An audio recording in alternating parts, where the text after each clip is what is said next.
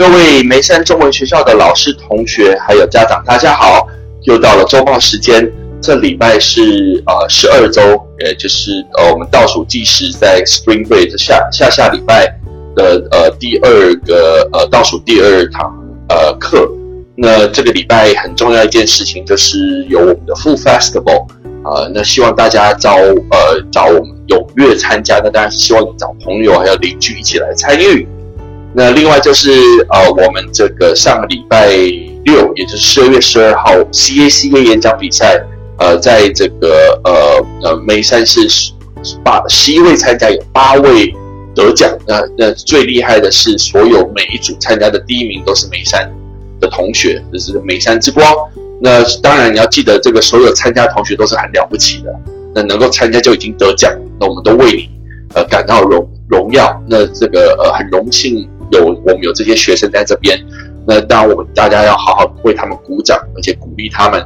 也希望以后有同学有兴趣，千万看到这些我们的学长学姐们能够做到这个得到名次，也很勇敢的参加，我们都要为他鼓掌。也希望你们能一起共享这个盛事，明年就看你们咯。那在 Culture News 这边呢，我们这个 Karaoke Contest 也就是卡拉 OK 的比赛是1月6号，那这个registration still open 是 solo 跟 duo， 那是在12月13号，也就是下礼拜3吧。那这是晚上12点，这个 registration 就结束了。那希望大家踊跃参加，很有意思，跟演讲比赛差不多，事实上是很有让大家不但能够学会唱歌，然后也会学会这个站在台上，那还有学习中文，很好的机会。那如果有兴趣的，在这个校长的PDF file 有个 link 可以 register。那在 Language 这边呢，我们有在Language 要 share 是我们得奖的同学。在 Group A 这边，第一名是孙守恒同学，第二名是武敬德同学。那 B 组这边呢，第一名是郭正贤同学，第二名是郭品贤同学。那 Group C 这边第一名是陈佑琪同学，第二名是黄彦祥同学，第三名是孙欣然同学。Group D 这边第一名是陈佑瑞同学。那我们为他们带给我们这个梅山之光鼓掌，谢谢他们代表我们梅山呢得到这么好的成绩。Again， 也谢谢所有参加的选手，你们参加就已经代表我们，我们非常荣幸代表我们梅山这么成功的 turnout， 也这么and your participation too。那明年还要希望你们再来，跟新的同学也希望你们能够继续参与这样的活动。那在 Important Day 这边，就是刚刚提到 Food Festival 12月9号，也就这个礼拜6，千万不要错过，找你的朋友邻居一起来。那还有我们这个下个 weekend， 也就是最后这个季节的 last school day of the season， 那再就进入 Spring Break，Winter Break。那12月23号是 Winter Break， 那大家可以 enjoy 跟 family 在一起的这个Christmas 还有 New Year。那时间过得很快哦。那这个副分的这礼拜没有副分的，因为是 Food Festival。那这个在下礼拜是Asha Oriental 还有Cozy Tea Loft， 那它有很好的 bubble tea， 不要错过哦。那再次强调，12月23号是没有这个学校是没有 open。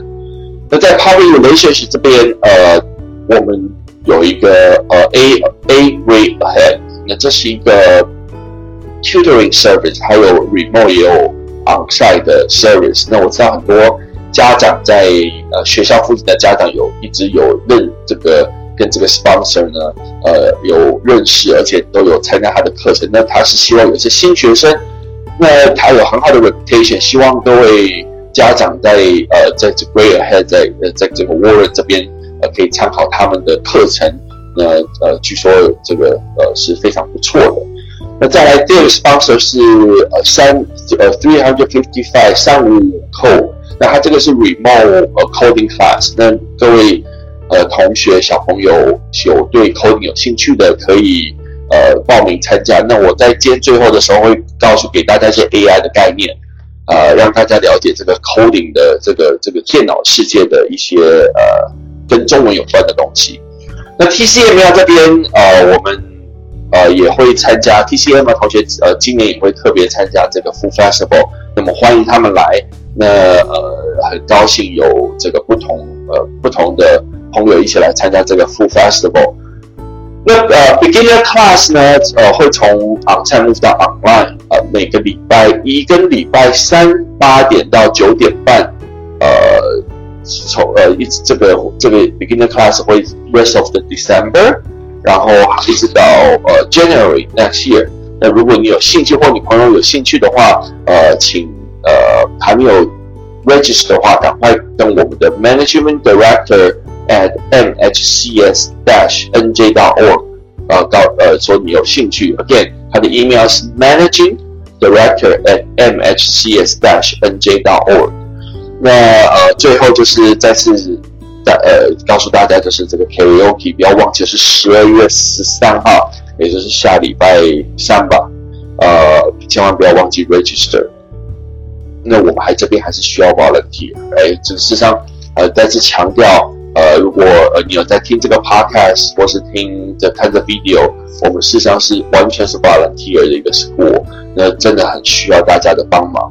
那我们事实上一个人的能力是有限的，那我们这些 admin 的能力是有限的，我们希望大家踊跃这个帮忙我们这个学校。那如果你有兴趣的话，在校长的这个 PDF file 的 link 这个 sign up sheet， 那你可以选你有想帮忙的这个 item。那在最后呢，有2件事情。第一件事情就是上礼拜我在录音的时候，因为是新的设备，然后又赶着这个 CACA Speech Contest， 所以在声音画质还有在处理剪接上出现很多问题，造成大家耳朵不舒服，真的是很不好意思。那也没有时间去改它，那就急着赶出去了，那真的是很跟大家抱歉。那希望这次会慢慢变好。那我再强调一次，就是说这些 podcast YouTube 呢，事实上是希望同学们能够有机会来做这件事情。那以后这是我相信是以后的趋势。那希望同学有机会来做这个，然后把这个传接下去，好不好？那第二件事情，我刚刚 promise 这个 talk about computer science 电脑这方面小弟有一些专长。那但是为什么跟中文有关系呢？那事实上在英文里面我们常说这个 computer science， right？ 那我们常扯到这个字叫做 calculation， right？ 电脑 calculate， 在中文叫什么？计算。什么叫计算呢？就是 planning， 计是什么？计划，算是算术。也就是实际上我们在写程式的时候是先想说会有什么样的状况 create 这个概念，然后呢在每次碰到这个状况的时候开始计算，做一些成果。那包括你看到某些像最早以前我们打的电动呢，就是事实上我们的计算好大概在什么样的框架之内会有什么样的反应。所以事实上回到这个中文字叫计算，也是你是计划以后算出来，一直到现在的像Minecraft 这些东西比较先进一点，但是还是脱离不了，就是事实上你是虚拟很多情境，也就是事实上是先计划好的，然后再当计划好这个计算是让它自己去演变出来，但是还是脱离不了这个计算这个顺序，也就是你要先有计划才有办法算 ，OK， 也就是你要有个 case， 如果懂电脑的话，也是所谓的 case statement 或是 if statement， 这 if what happened then you do something。那中文这个字如果把它倒过来呢，大家常会听到这个算计。算计这个字呢，在中文字里面不一定是意思不一定是好的，常说你怎么在算计别人？但是呢，你要记得我们常常讲 AI， 什么是 AI？ 就是 Artificial Intelligence。那目前我可以告诉大家，因为正好梅山这个参加演讲比赛，还有梅山演讲比赛讲到未来 AI 的趋势。那我希望大家不要对 AI 有恐惧。实际上呢，目前电脑的能力也只能做到计算，做不到算计。那这有什么差别呢？就像中文的意思就解释得非常清楚。算计的意思是说，我先把所有的东西排出来，然后我再去计划，也是倒过来。那这个东西目前电脑是做不到的，也就是它没有像人类为什么算计会比较做不到？因为这个是会有错误的。那事实上大家说啊，那有错误，那不是电脑比较厉害？事实上是错的，事实上错误才是自然的。如果没有错误，所以你看到这世界上很多东西总是说，比如说看到路有白色的，或是 black swan 也是黑天鹅效应，这是自然，这是正常的。如果你没有错误，就不是科学。所以换句话说呢，中文讲的算计是人类独有的能力。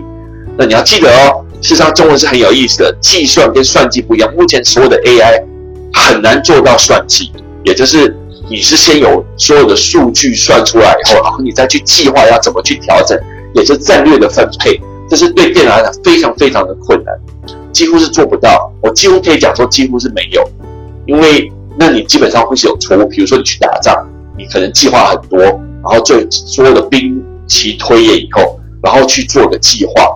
那这个在电脑里面是比较可以讲说不存在。那这也就是人类的头脑跟 AI 的差别。但是你看在中文里面就有很明显的不一样。那事实上这个算计是会有错误的。比如说你算计别人，就别人不按照你的意思走，这完全是正常的。那这个人类这个电脑也是做不到。那比如说大家会谈到说，我们这个目前有很多电脑啊，比如说下围棋，是不是可以 IBM create a super computer 可以 against human right 赢了好几场。但你要记得一件事情，人类的头脑的功率要比这个电脑是会有很多超级电脑多少瓦来去跟人类对抗，也就是你等于是拿一个小小的稻草跟一个大的那个数据库来对抗，那谁打都打不赢的，因为它这个是大量的资讯跟大量的电脑这个电的功率去跟你一个，事实上我们人类头脑的发电是非常非常微小，大概几瓦40瓦吧，我印象中才有办法发这个电。那但是我非常有效率，要跟它对抗就非常厉害了。所以千万不要 underestimate 人类，我现在电脑要追我们还差得很远。